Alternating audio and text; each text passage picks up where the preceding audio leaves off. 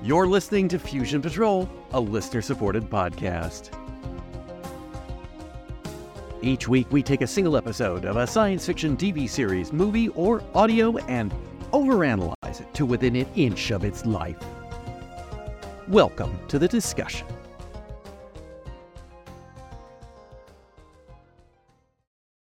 Hello and welcome to a special episode of Fusion Patrol. I'm Eugene. And I'm Simon. And this is part 2 of our conversation about Doctor Who, The Giggle. I will say this, let's try to go positive. RTD still writes some fantastic dialogue. He can get the characters when they're talking to each other feel like people talking to each other most of the time. Once in a while, it's a little heavy-handed, but there are a few moments in this episode where the Doctor and Donna or the Doctor and Mel were having chats, and you're just like, yeah, RTD can do things that other writers are not so adept at. JMS. And wow, you set the bar low there. There are people out there who disagree with you very vehemently, but there we go. Well, let me just pick up on that then, because I'm not going to disagree with the I like RTD's dialogue, the kind of the conversations. They're entertaining, and they kind of strengthen the character rather than feeling like they're being led by the plot. But they're being led by something in certain cases, and that does not always feel like it's completely earned. And that's what he's doing is trying to kind of build up to an emotional crescendo in the exchanges. I think you see this in a lot of the Doctor and Donna's dialogue in this. So he is making the case that the Doctor sort of never stops, never takes the time to decompress or consider what has happened, and hasn't done so since he was William Hartnell. And I think that those kind of very charged scenes are one of the things that are RTD's strength. But I also think he's so keen to do it sometimes, he just goes for it. He just goes for it without considering whether it's sort of earned, whether it fits. And the problem with the 3-episode arc, and I think this touches on what I was talking about before, is that I think you can't do that beyond the 3 episodes that you're writing, unless you really delve into what's gone on in the episodes immediately preceding. And I think one of the kind of weaknesses of this arc, although I can see why they've done it because of the Disney stuff, is that it doesn't touch on the reaction that the Doctor may have to those final kind of parting exchanges with Yaz, or indeed everything that has happened with Yaz. And in many ways, that could have fed into why the Doctor needs to think about how they deal with their relationships, probably more than just sort of needing a holiday. In fact, definitely more than needing a holiday, because for goodness sake, the Doctor spent a year hanging around with Amy and Rory in The Power of Three, and that was only a couple of incarnations back. And there are countless other examples where we've had references to the Doctor just spending time in thousands of years places, on the Christmas planet, for example.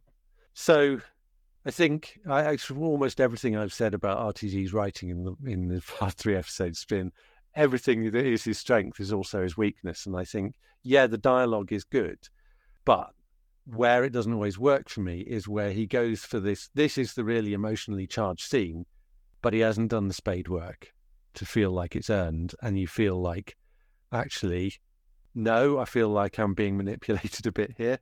Whereas, sort of as a kind of palate cleanser, I've been watching. I need a bit of a Moffat fix. I've been watching Moffat's adaptation of The Time Traveller's Wife, and you get the scenes where because he can do the kind of emotionally charged speeches, but when he writes them, it feels like it's genuinely built up to that, and in that sense, it's kind of earned. So, well, we did not get an explanation about the clothes and the regeneration.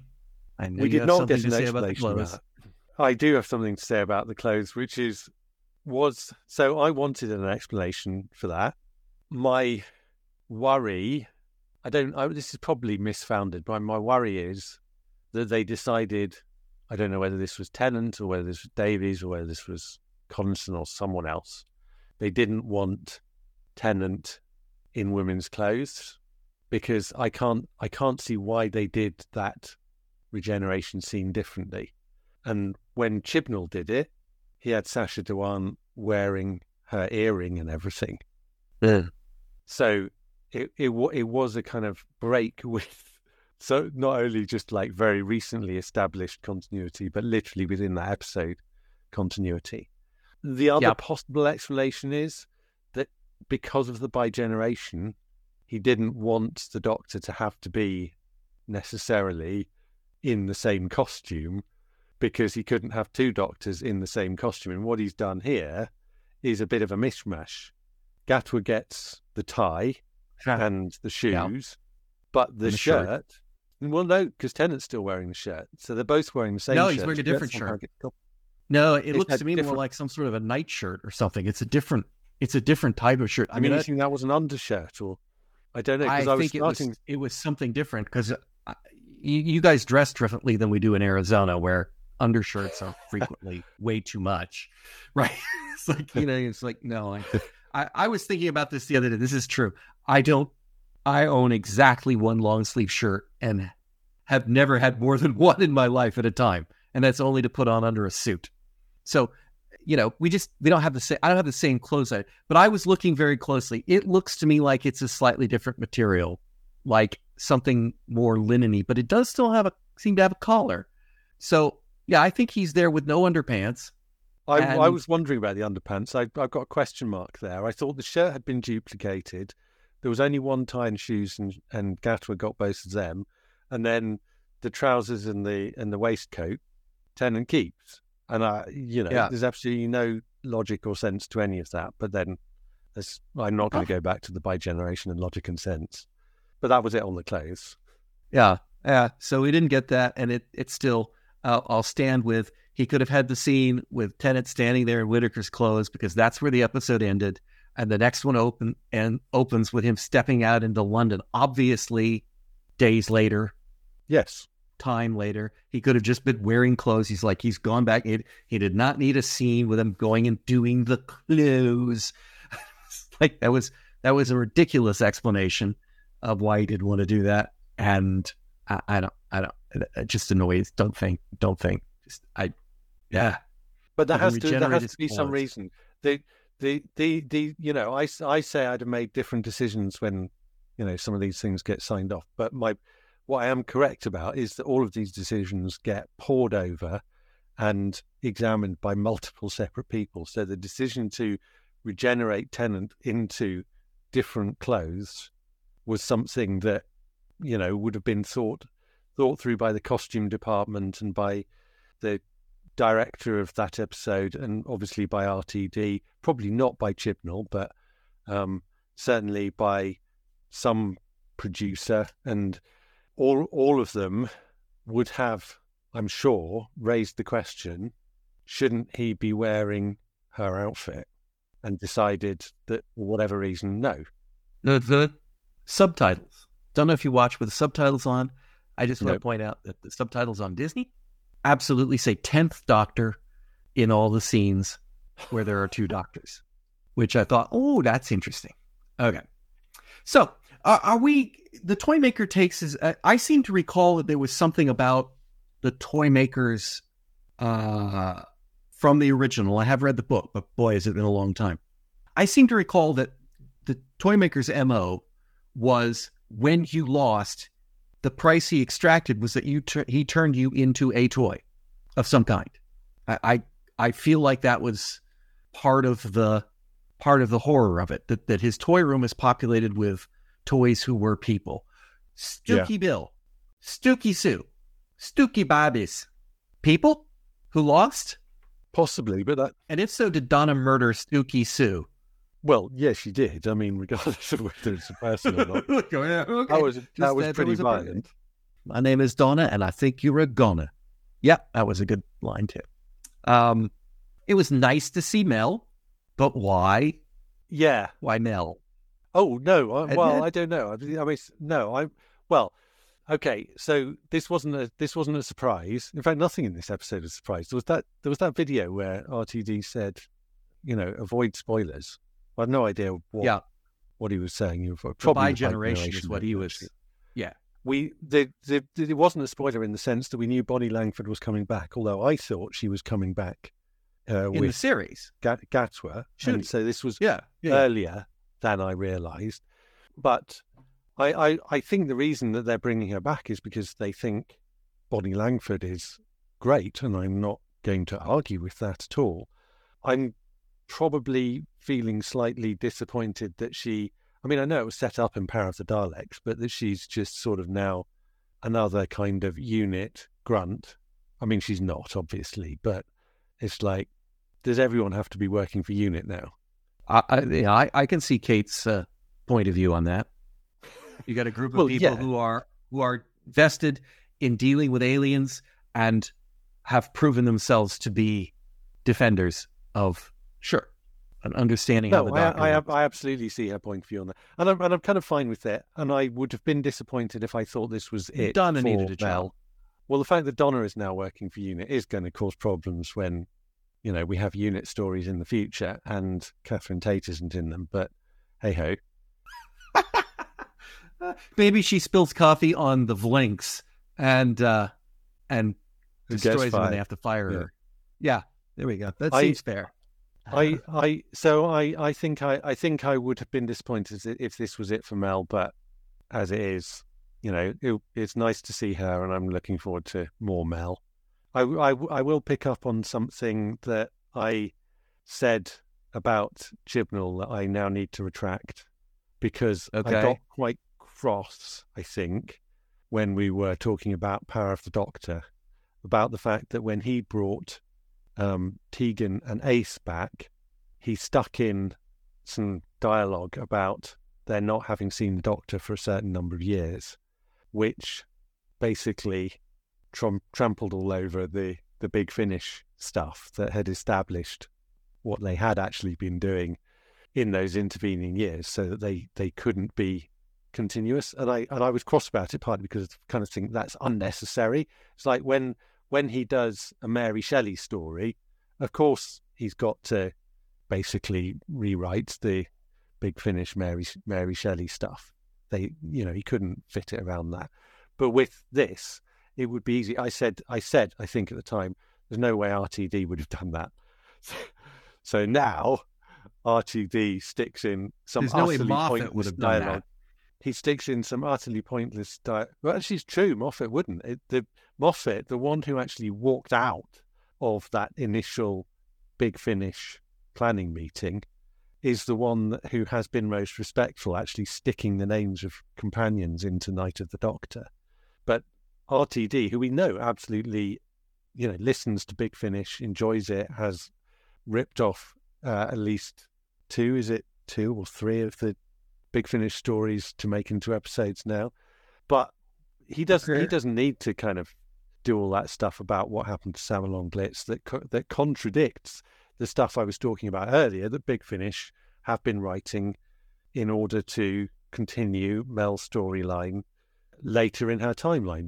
They have a version of her leaving Samalon Glitz, which is not after he's died from tripping over a whiskey bottle or whatever it is.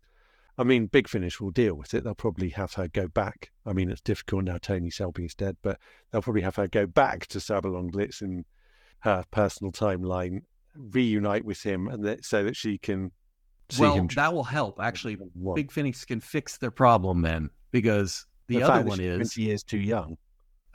20, maybe 60. I don't know. I mean, 20. I don't know how old Tony Selby, the actor, was when they made... He would have been 83 this year, I think, if he was still alive. Something like that.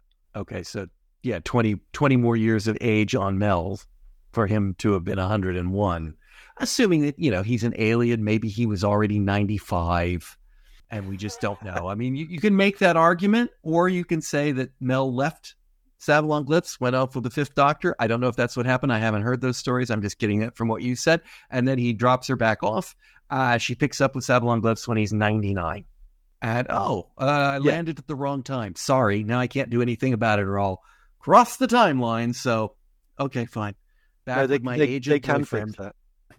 They can fix it. The thing that annoyed me was just that kind of that little bit of dialogue didn't really add anything. It was kind of pointless fan service. Whereas in the video commentary, RTD mentions that he wrote a bit during the regeneration scene where Mel starts saying that she'd seen this before in Lancashire, and Tennant sort of said, "Do you mind?" Because he's in the middle of regeneration. And I was thinking, well, that would have been hilarious. So, it would have done the fan service bit, but it would actually have served a purpose in terms of creating a comedy moment. Whereas, what you get there didn't. And it wasn't the only example of it. I don't see why he has to be explicit about the Toymaker having only met the Doctor once before, because Big Finish have done the Magic Mousetrap and Solitaire and a version of Nightmare Fair, which was going to be the Sixth Doctor story when Colin Baker and Michael Gough were going to face off against each other again. And it's a shame he's kind of erased those, because two of those are absolutely brilliant. I do think Nightmare Fair is dreadful, but I would definitely recommend. That's anything from that season was going to be dreadful. It was. Yes. It's why they didn't make it, and why Big Finish should have not made it either. But hey ho. Yeah. We'll hope. Maybe. I know you'd are against it, but we definitely need Moffat's hand back here to fix a bunch of this stuff. And I'll just throw in here from the commentary, Moffat did save us from one thing. Apparently, he saw the opening credits that RTD had made, the new ones, and they had included a scene where the Doctor and Donna are hanging out the door of the TARDIS, waving as they go by, and Moffat was like, "No, you got to take that out." And he did it with RTD as well. Yes, he had it for them as well for the new credits. He's like, "You got to take that out. Just take it out." But I was thinking, no, take it out, and he did it, which is like, thank you. Listen to Moffat. More often, please. I'm sure you're right. I'm sure you're right. But there is a little bit of me that wants to see what that looked like. I'll see how bad it was. That would be, to me, as bad as Sylvester McCoy's winking. Yeah. Oh, that was terrible. It was like, it is terrible. Don't do that. So that would just be another JNT RTD comparison. The wave is the wink. I think Colin Baker's smile was bad enough, but the wink was terrible. Clearly, Bernard Cribbins had either died or become incapable of working between filming the last one and filming this one. Yep. That scene was very poorly done, hiding. Well, just basically, there is that scene where Donna says, "You're going to take him and you're going to get him to safety," and there's nothing there because it's just being completely obscured. We do see a scene where somebody in a hat with his head down is slightly being turned, but yeah, it's a shame. I wondered why the last episode had the In Memory of Bernard Cribbins dedication because right at the end where they materialize and Bernard Cribbins is there, and you think, oh right, he's going to be a big character in the next story. It's his last appearance on screen, that's why. Slightly strange. Well, it was his last appearance on screen, but I thought it wasn't going to be his last appearance on screen. Having seen him appear there, I thought, even if he only appeared, and I did know he hadn't been able to film all the scenes that they'd intended to, but I thought if he was only appearing briefly there would still be, the other half of that scene, as it were, in this episode, and they would dedicate this one. But I get it now. I get it. And that point I was making when we were talking about the Star Beast of how they had written in that tribute to Nicholas Courtney when he died, and why they were making jokes about Wilf not being dead. And again, on the video commentary, RTD wrote in a scene about Wilf having died, a kind of tribute to it, and that got cut because apparently it's not very happy. But Phil supposedly was like, no, you gotta do a happy end. I asked, which would be better? I mean, I think if anybody could have written one that was appropriate and not brought the mood down and yet still was somber enough, I think it was RTD. I think I think he could what have done it. do. And I think it's the same. I think it's the same thing about the regeneration. Is that Happy ending. It's not necessarily a happy ending. It's a way of dealing with loss. The fact is, Tennant is going. If you like Tennant's doctor, sorry, but that's that. You're losing him, and death, the ultimate loss.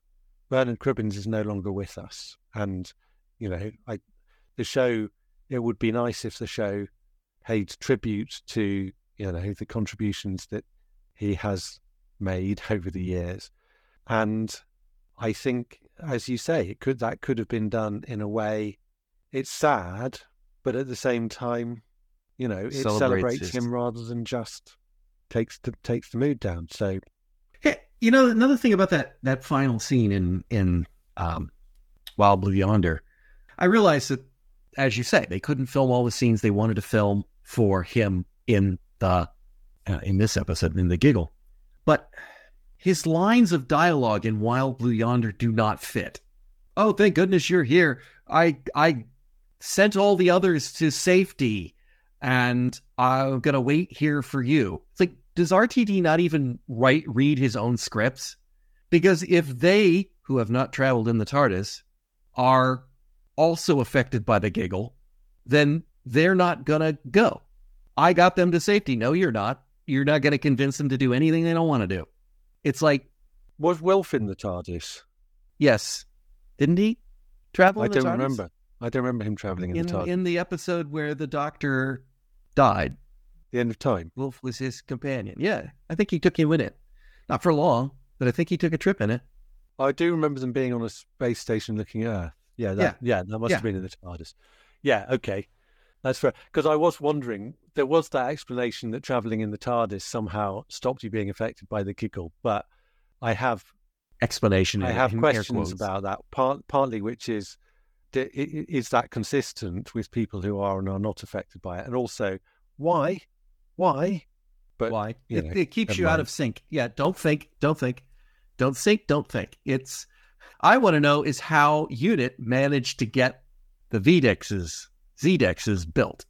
If 2 days ago they all went mad too, with the exception of Mel and the Vlinks. Did Mel and the Vlinks make one and then one by one get the Unit staff back? There's a story there. The implication was Vlinks already had one. It was Vlinks Tech, wasn't it? But how they manufactured them, I don't know. Well, I don't know. I didn't think that it was... I thought he invented it, but I thought he invented it in response to the crisis, but it's not stated explicitly either way. But, let's see. That is all I had about the episode itself. Wow. All right. Well, now we've got stuff on the episode, and I'm going to pick up with, what we were just talking about in terms of whether travelling in the TARDIS immunizes you against this phenomenon of the Giggle. Because I've got a question about, because you got Logie Baird at the beginning of it, right? But the Giggle, it apparently what we're told is it is in every screen. So yep, which of course, yeah. My point here is that, but television isn't screens, right? Well, I mean, I don't know how we want to define television, but an essential part of it is to do with transmission. If it's screens, right? Cinema's been around for a while. In fact, you could even say what the Butler saw machines are screens of a sense. If it's the particular tech that Logie Baird invented, that's not well, news. Actually, Logie Baird's mechanical televisions are not like the cathode ray tube televisions that actually made television popular in the 20th century. And anyway, in the 21st century, cathode ray tubes are no longer around. They were going out in the 90s. So I have no idea what was going on there, but okay. Toy maker magic. See, toy maker magic. He can do that because he's the toy maker, and physical laws don't apply to him. But and then that's he doesn't literally what we were told, that he didn't need the satellites. or the TVs. You didn't need that. So, but my question was just why put Logie Baird in it, and I couldn't see a reason for that. I mean, ironically enough, supposed to be educational. Remember, Scotsman invented TV. Ironically enough, I think you could have put Logie Baird into last year's big November special, The Power of the Doctor, which was supposedly the kind of celebration of 100 years of the BBC. But actually, for me, just in terms of, we've talked about whether these are anniversary specials or just a mini season of Doctor Who. And for me, this felt like a mini season of Doctor Who. And last year's Power of the Doctor was what I feel like an anniversary special is. I mean, that had 50th anniversary vibes in it because of Tegan and Ace and all the past Doctors turning up. So, but I in terms of Logie Baird being in it, that did not really make any sense to me. It just seemed to be trying to take that plot from the Silence story and the moon landings and kind of trying to reapply it, but not actually it fitting. Yeah. The Toymaker, we've kind of done most of the Toymaker stuff, but I do have to mention, I kind of quite liked, everyone was very excited about Neil Patrick Harris or Patrick Neil Harris or Harris Patrick Neil or whatever his name is, who I wasn't familiar with. I did think he was very, very good. What was the German accent, the cod German accent about? Is that kind of, because he's playing again, games. I know with the Celestial Toymaker that there are reasons why it is considered offensive. Yes. I haven't seen it. So is this a way of just doing kind of some much milder form of offensive? I mean, like, I found this, I'm not quite sure if it was offensive or just really, really annoying, but it was definitely annoying. Exactly. Kind of bad cod German accent. I thought it was slightly offensive, actually. I will say I was vaguely amused afterwards.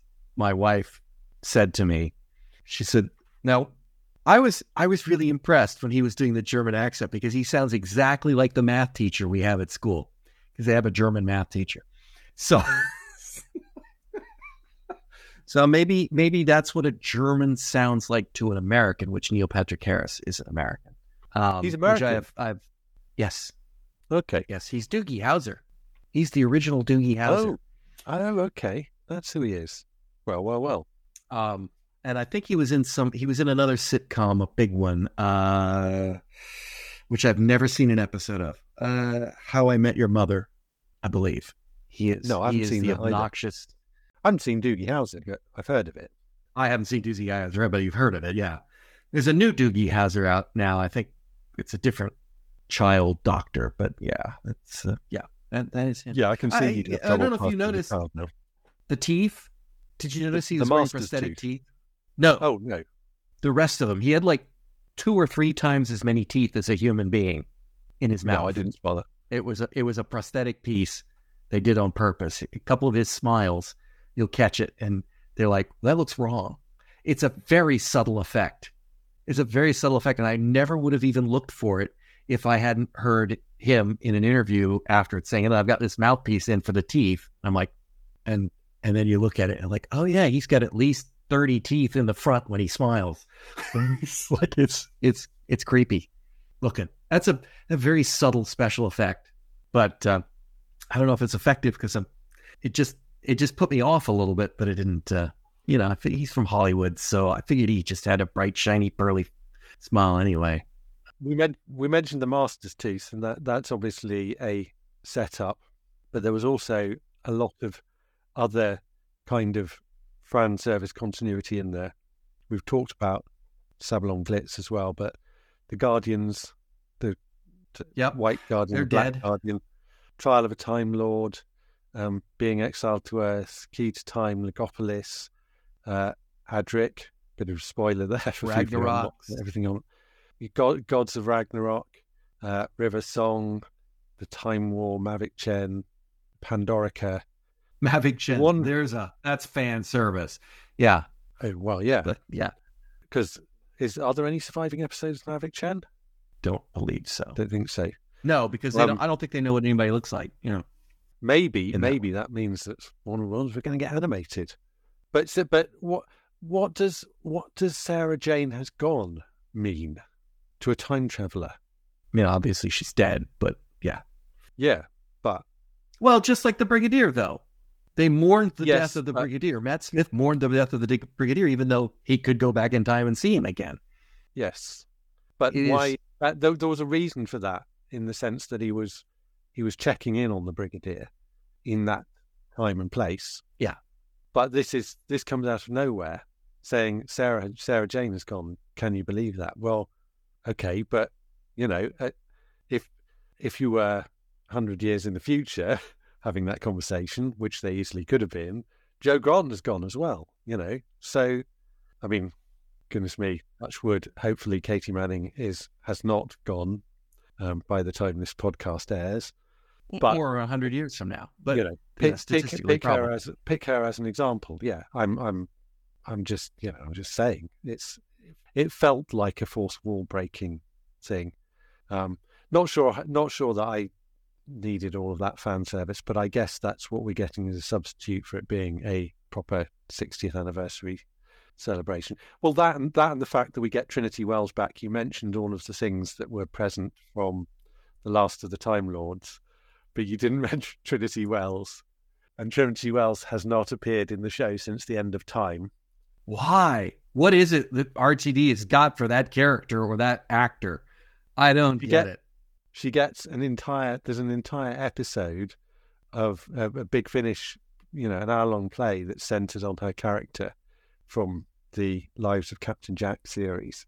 So I'm sure the Trinity Wells fan base are celebrating. Naturally enough, the Big Finish version was actually good.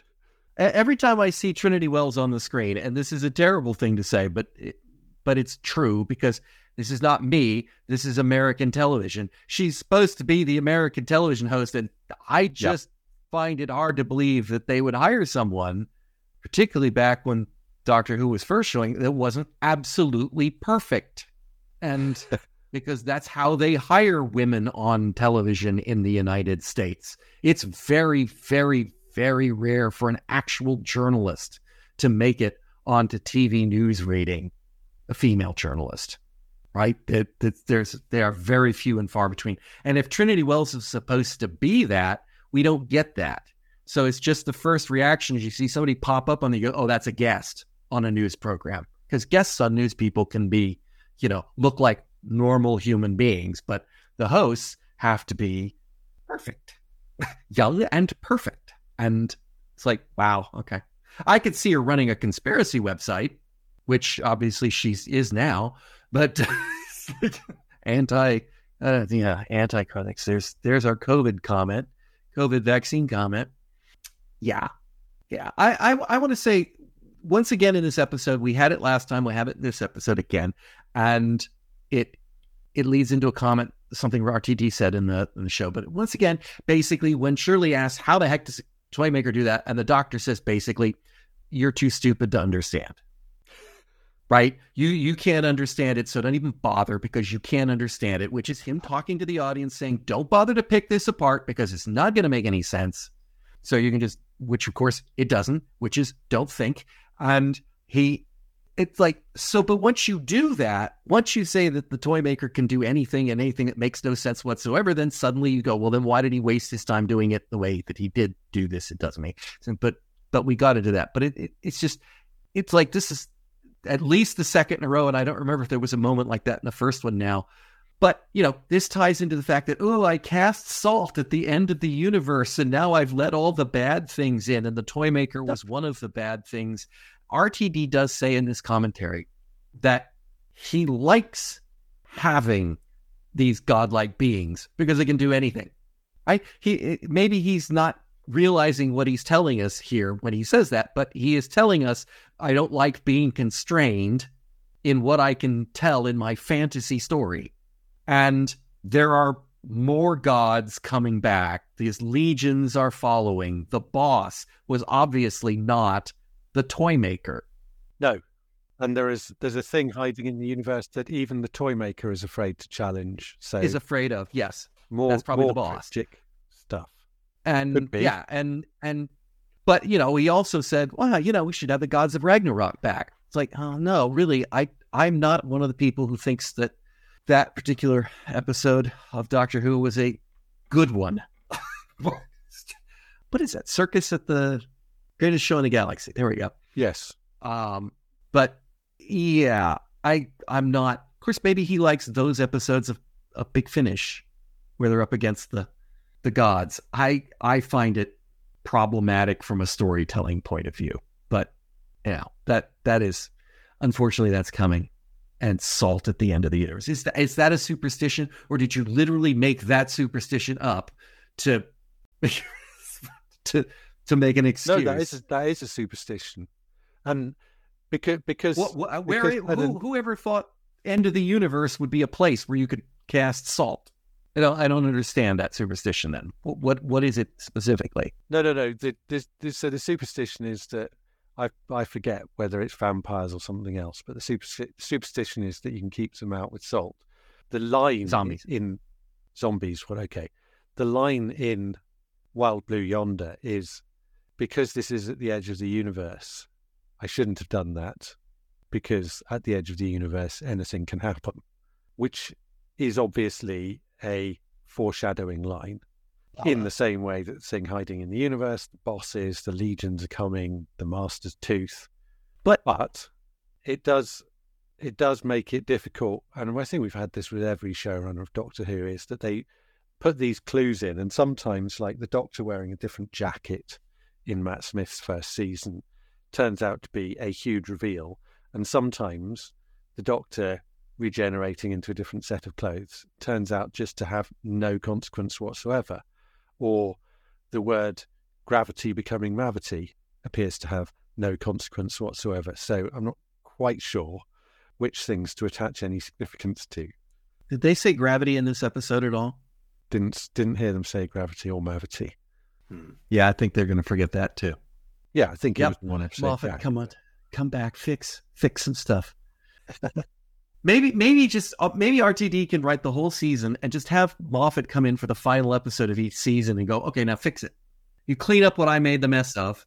The tragedy is that the things that I'm now remembering about watching RTD stuff was that I like the small RTD episodes, the ones that aren't the big kind of story arc episodes. Right. But actually, the thing I mainly looked forward to was every season was the episode that Stephen Moffat writes. Moffat wrote, yes. And we're not going to get that. Moffat is not going to come back. So, but RTD said exactly the same thing. I will never write for Doctor Who again.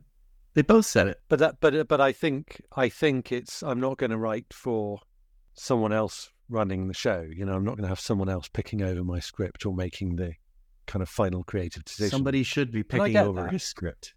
I think they should. I think he needs someone to kind of sense check some of his ideas, because he's very good at the idea generation stuff, and he himself is actually very careful, I think, of not overworking some of his ideas, because he doesn't want to lose the freshness of it, which is fair enough. But if he can't rework some of these things or can't spot what he needs to keep and what he needs to chuck, I think that's where having a script editor with some authority to do that would be possibly a good idea. Yeah, I have a hard time believing the script editor can say no to RTD, but Yeah. Okay, so for all the things that we pick on here about how RTD, I'm using the term loosely, messed up the Doctor Who universe. Moffat comes in, fixes all sorts of stuff, which he did. And makes his own, came in and, I think. But yes. He can. But he had his plan and he fixed it out. RTD doesn't usually seem to care about these things, but I feel like maybe, just maybe he handed us a prize in this episode when the toy maker said to the Doctor, I made a puzzle of your past. And suddenly all of the Chibnall Timeless Child crap became something the toy maker did. And because it doesn't have to make sense, because the toy maker is a god and can do anything, we can now go, well, okay, there can be other doctors that they think they're from before the first Doctor because he did that to screw with the Doctor's head. Okay. I think that line was definitely I think that's exactly what it was. It's the new Time War, in effect. Yeah, I've cleaned that slate. Now the past is the past. Although I was going to say the other alternative is this. Although, the time, I prefer that one. But they say, when they bigenerate, they say, well, it's a myth. It never happened. It's like, well, if it's a myth, what made you think, what event happened to make there be a myth about the idea of bigenerating? Why would that idea have even sprung forth unless it has in fact actually happened? And did it happen before William Hartnell? So was Hartnell a Gatwa? Was he a bigeneration split? And he didn't get to keep his memories. I don't know. That doesn't work. Literally, the TARDIS, the whole thing doesn't work. Everything that works, is a myth in Doctor Who turns out to be something real. True. Greyism. That's right. It It always works out that way because that's storytelling in this kind of universe. So, it must have happened in the past. Hopefully, it wasn't Rassilon, but I prefer the toy maker just screwed with the Doctor's past, and so. All right, it's kind of, it did happen, but it didn't really happen. But I've remade reality, so it did. So, it's like, I'll take that. I will accept that one. I don't like it, but that one I can take. The bit where the William Hartnell is not the first Doctor, and William Hartnell gets a TARDIS and is surprised that it's stuck in a police box form after, that makes no sense for there to be all those other doctors with a blue police tie. That just doesn't work. But by plunking down and shuffling it around a little bit, okay, all right, fine, whatever. I'll take it. I'll take that as at best I'm ever going to get at fixing the flux. Well, I'm not sure it fixes. Well, it can fix anything, but that wasn't the flux. Well, I think the flux is part of it because the flux was created as part of the whole, you are the timeless child. We need to get you back to do our business thing. So yeah, the flux was a consequence of that, of the timeless child. So that fixes the flux. It doesn't fix the fact that half the universe is gone, including apparently Skaro and all the other planets, but that are gone. But I think it does help. Let's see. Here's one. I think, my opinion, I understand why they did it. I feel like in the scene at the end, when there are two TARDISes, David Tennant opens the TARDIS, bends down, pops out the wheelchair ramp, and then everyone makes a big deal out of the wheelchair ramp, which in its way is a big deal. I don't disagree. I feel that scene would have played so much better if he'd just opened the doors, popped the ramp, and said, "Come on in, Shirley," and they all walked inside to look at the TARDIS. Well, walked, sorry, wrong word there. Ambulated? Is ambulated even correct? Moved. They all moved inside the TARDIS and looked around and were like, wow, that's amazing, TARDIS. That would be enough calling attention to it. And it would be like, everyone who was ever wanting there to be a wheelchair ramp in the TARDIS would be like, there is a wheelchair ramp in the TARDIS. This is a great day for representation. And I agree. But you could also go back and say, it just never came up before, but yeah, it's always been there. I have to say that, again, this is the Big Finish thing in me, although I mentioned before I haven't had the Hebe episodes, but I thought if you had just flipped it open so that Shirley could go in, then you could have just assumed it had always been there. Maybe it had, maybe it hadn't, but it fits with whatever head canon you need it to fit with. But it's still obviously there. Yeah. It's the first time we've seen it on screen. It's very obviously being used. It's making the point. And I think I agree entirely. I agree with you entirely. They did not use it. They should have at least let them go inside the TARDIS, for crying out loud. They have a wheelchair ramp accessible TARDIS, and they did not take the wheelchair user into the TARDIS. They just stood around outside. Mel just stood around outside, not going, I'd like to look in the TARDIS again. What? Yeah.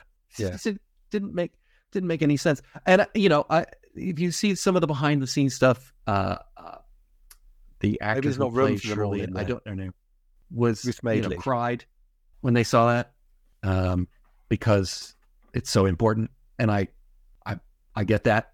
But it just feels like by flipping it out and going, hey, look, Shirley, we'll remember you, and you can't use it.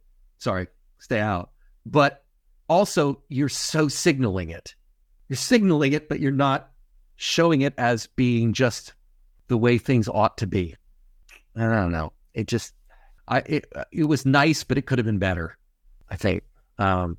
Is that the same backyard from the Star Beast? Whoa. When did we see it in the Star Beast? That's where the shed was. Oh, God. Doesn't look it, no. It probably is. It's probably just filmed from a completely different angle. Maybe it's Mom's house. I guess it could be. Yeah, because... it could be. Yeah, no, I don't know. No idea. Let's see. I want to say something positive because, I feel like I've spent most of this recording... 115 minutes of recording time bashing on it. I have previously kind of criticised the fact that RTD has come back and sort of... It felt like he'd swept aside everything that had come before. And he has gone out of his way. Obviously, there's the stuff about Amy and Clara and Bill and the Flux and the illusion. Not Rory. Last week's episodes, The Timeless Child. Not Rory, not Graham or Ryan. He died too.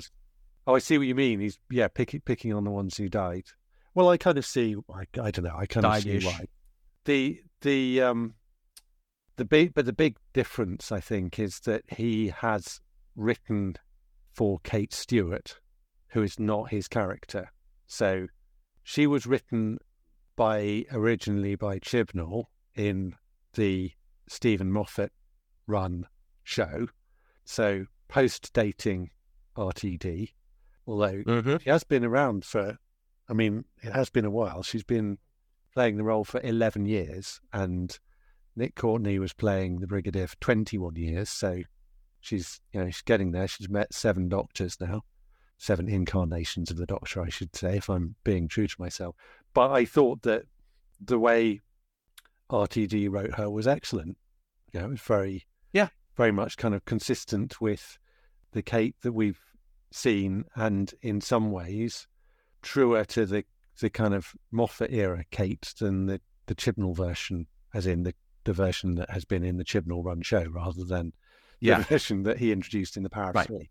So I enjoyed her in this episode. Really glad that she's come back. Still slightly upset that Osgood isn't there. Yeah, and has now been superseded by Shirley.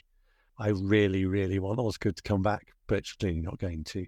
But it's lovely having that recurring character, and I think Gemma Redgrave is great. So long may she continue. I thought it was interesting that, in the Chibnall episode in 42. Are you talking about the Power of Three, or are you talking about 42? Power of Three, there we go. I don't know. 42, the Power of Three. 42 was in the RTD era and didn't have Kate Stewart. Yeah, that was also Chibnall, though, wasn't it? Yeah, no, it was a Chibnall episode. But okay. All right, well, at least I got that. All right, Power of Three. In the Power of Three, Matt Smith's doctor says, Kate Lethbridge Stewart, and just Kate Stewart, and subsequently has been Kate Stewart ever since. Yeah. Until this one, when Tennant goes, Kate Lethbridge Stewart, nothing. Hug, go on. Seems to be that RTD likes the Lethbridge Stewart better than Stewart, and I agree with him on that. If I had a cool hyphenated name like that, I would definitely use it. I don't know, but my because it's been established as Kate Stewart, I wanted to stay as Kate Stewart. So my thinking on that is just that she's just got bored of correcting him. Well, see, he's a future I know it's doctor good. now. If he'd been an earlier doctor, if he'd been the 10th doctor, he wouldn't have known that because he hadn't met her yet. But yeah, anyway. Well, but the 10th Doctor has met her. He's just forgotten about it. Well, yeah, true. Yeah, but he forgot about her. Will that happen now between the bi-generational doctors? When they meet each other, will one forget the other? Crossing time? What if 14 meets the next incarnation of Gatwa, but he's actually 14 from further in the... No. Anything that RTD says in the video commentary is not canon. It is canon as long as he's the toy maker playing with us. He's got to get it on Playing screen games for me to even start to get upset about it. And you got your wish. And I told you it was exactly what was going to happen. They were going to put some furniture in that TARDIS to make it look like a home. See, it's got a jukebox now. I will say, presumably it's going to get a seat. I know. I think that's just because that was the suggestion for the old man's TARDIS. I think Gatwa doesn't need to sit down. He's too cool. I will say, I was right. It does look better with Gatwa in it. What, is that a contrast thing? It's like a color contrast? Why does it look better with him? I don't understand that statement, but okay. Because it's new and because he's slick. He's kind of got a much more, I don't know. It's not like Tennant was ever fuddy-duddy or whatever. I guess he had his own kind of style and everything, but because of the sand shoes and because of the grungy old TARDIS he used to live in, it just didn't feel like it fitted him, whereas this feels a bit more like it fits Gatwa's Doctor. I'm not saying I like it, and to be honest, it could just be this is 3 episodes of seeing it. The kind of initial dislike is just starting to wear off, but I did say at the time I wondered if new TARDIS, new Doctor, I might like it better. It doesn't hurt. Whittaker's TARDIS never got less ugly with time. Sometimes, now, I will say this. You build a set, you make a TV show, and there are good camera angles, and there are bad camera angles. And as series go along, you learn the good angles and the bad angles, right? So you'll see a show that's a long-running show. You'll see, we've decided to concentrate on this because it makes a better shot or makes better composition, and it looks better in the long run. And, hopefully, as they get going.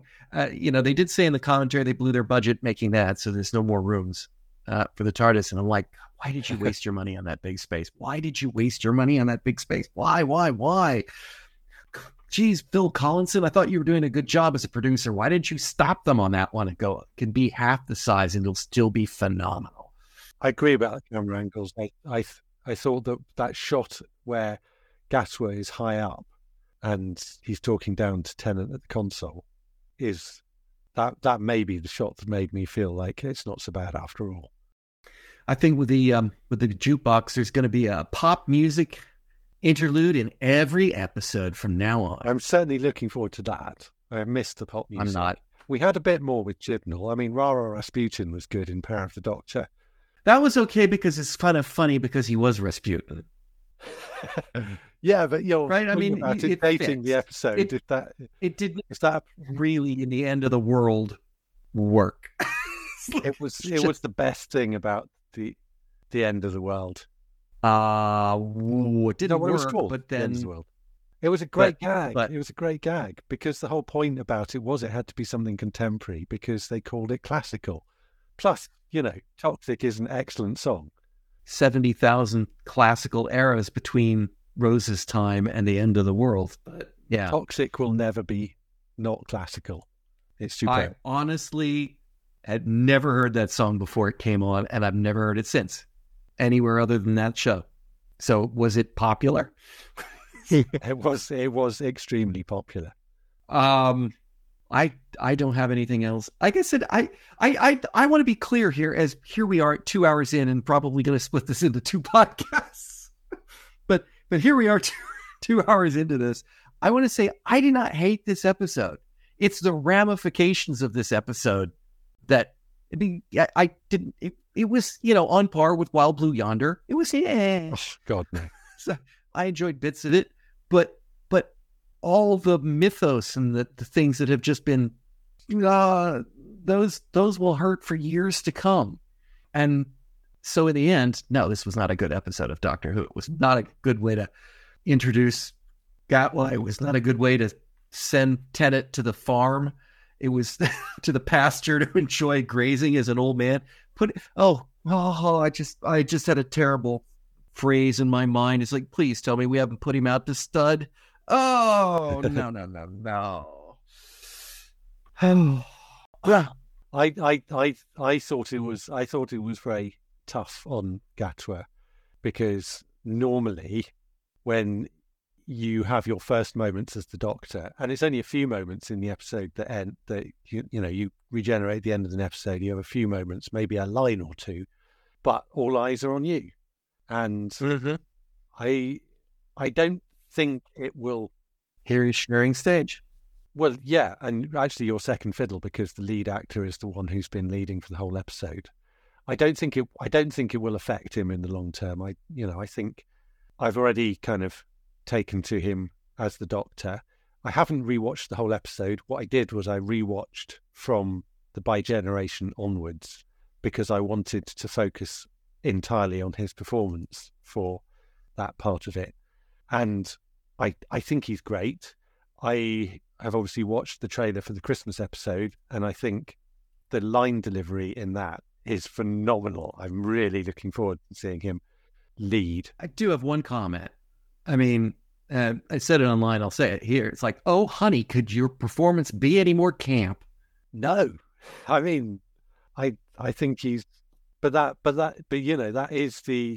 is RTD and RTD's Doctor. That is RTD. That's true. I don't mind leaning into those. If that's the strength, then hey, go for it. I mean, it's not like the Doctor hasn't been extremely camp. Please stop the honey, the love. I detest those phrases anyway. Lovey. It's like all of those things. It's so affected. I don't. It doesn't feel affected to me. I think there's something. No. I don't know. It's one of these things.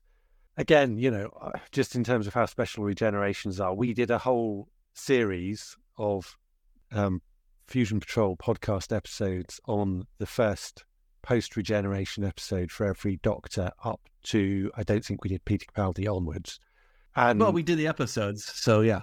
Well, we did the episodes. But what we were looking at was, because again, how special the regeneration retroactively, yeah, that's true. But it was looking back at the Doctor's era and seeing how did their initial performance actually foreshadow the way they play the Doctor and the kind of tone and style of their performance throughout their run. It'll be interesting to see how that works out for Gatwa. It's also a question for me. We always looked at the first episode in which they were the Doctor in, and you discount the one in which they regenerated, but I don't know if you can discount it this time, because this isn't just a one line thing. This isn't just a kind of, oh, new teeth, or you seem a very opinionated woman. No. Yeah, exactly. Yeah, it's actually his proper first 20 minutes, but I also feel like we can't really judge him on this. But I already am. I don't think we can. Frankly, we're not going to be able to judge him on the Christmas special either. Maybe not. But I don't know. Bring it on. I'm glad, given how I feel about this episode, we don't have to wait much more than 2 weeks. No. Do you have anything else? I got a couple of production things, very, very brief things. One of which is the big letters at the end. That's a very RTD thing, but we got rid of those. Don't like it. Never mind. And the music again, I was kind of talking about having Murray Gold back in the past 2 episodes, and this time I thought Wild Blue Yonder was kind of quite different and I liked it. This time it sort of felt a bit different for Doctor Who, but it also sounded exactly like his score for Years and Years, which was kind of maybe tying into the themes around the way in which the population were behaving and thinking they were right about everything. But I did like his 15th Doctor theme. I'm assuming we're going to hear that quite a lot, so it's a good thing. I didn't pick it up until I listened to the commentary. And I say, oh, you can hear the Shooty's theme, I think is actually what RTD called it, there at the end. And so when I watched it again after listening to the commentary, I did hear it. And what I hear is a remix of I Am the Doctor. I don't think it's I Am the Doctor. Listen to it again. That might. It's missing a few notes here and there. It's not exact, but it's a retread. It's the right of notes, I Am the just Doctor. not necessarily in the right order. It's a retread of it with different instrumentation and some changes to the. It's like harmony. It's the same tune, but it's different. It's yeah. I'm not saying I like it better than I Am the Doctor. I'm saying it's different and I like it. Yeah. Retread. Hopefully it'll grow on me. I didn't dislike it. I just like, yeah, okay, I've heard it before. It's like when my kids are on their keyboard and they never play anything twice the same, but you can change the instrument and then it's a whole different tune, even though it's not. All right. Well, the thing is, it will be 2 weeks. This one will go out to our patrons just as fast as I can get it edited. It'll go out to our if you're hearing it now, it's going out to you on the 16th of December. Yay. I'm just going to say next week we'll be looking at the Underwater Menace. How often can we get to say next week we're going to be listening to the Underwater Menace? Or indeed say what we're going to be listening to next week at any time with the listeners. So anyway, Simon, thank you for joining me. It's a pleasure, as always. Listeners, I do hope you'll join us all again next time on Fusion Patrol. You've been listening to Fusion Patrol. Thanks for listening.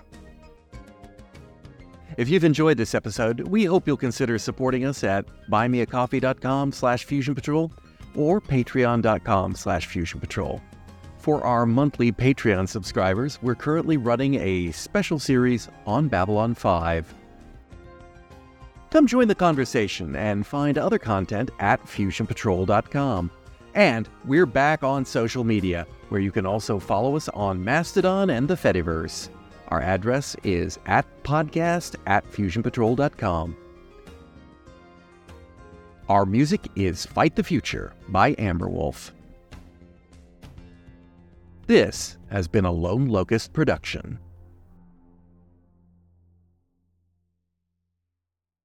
On the next episode of Fusion Patrol, we will be looking at the 2023 animated recreation of Doctor Who, The Underwater Menace. When we compare the differing reconstructions from this and the previous release, we discussed whether changes in the colour version of the animation contradict the dialogue, as well as the sexy fish people, and we argue over our favourite colour choice for the Doctor Who original titles. Come join the conversation on Fusion Patrol.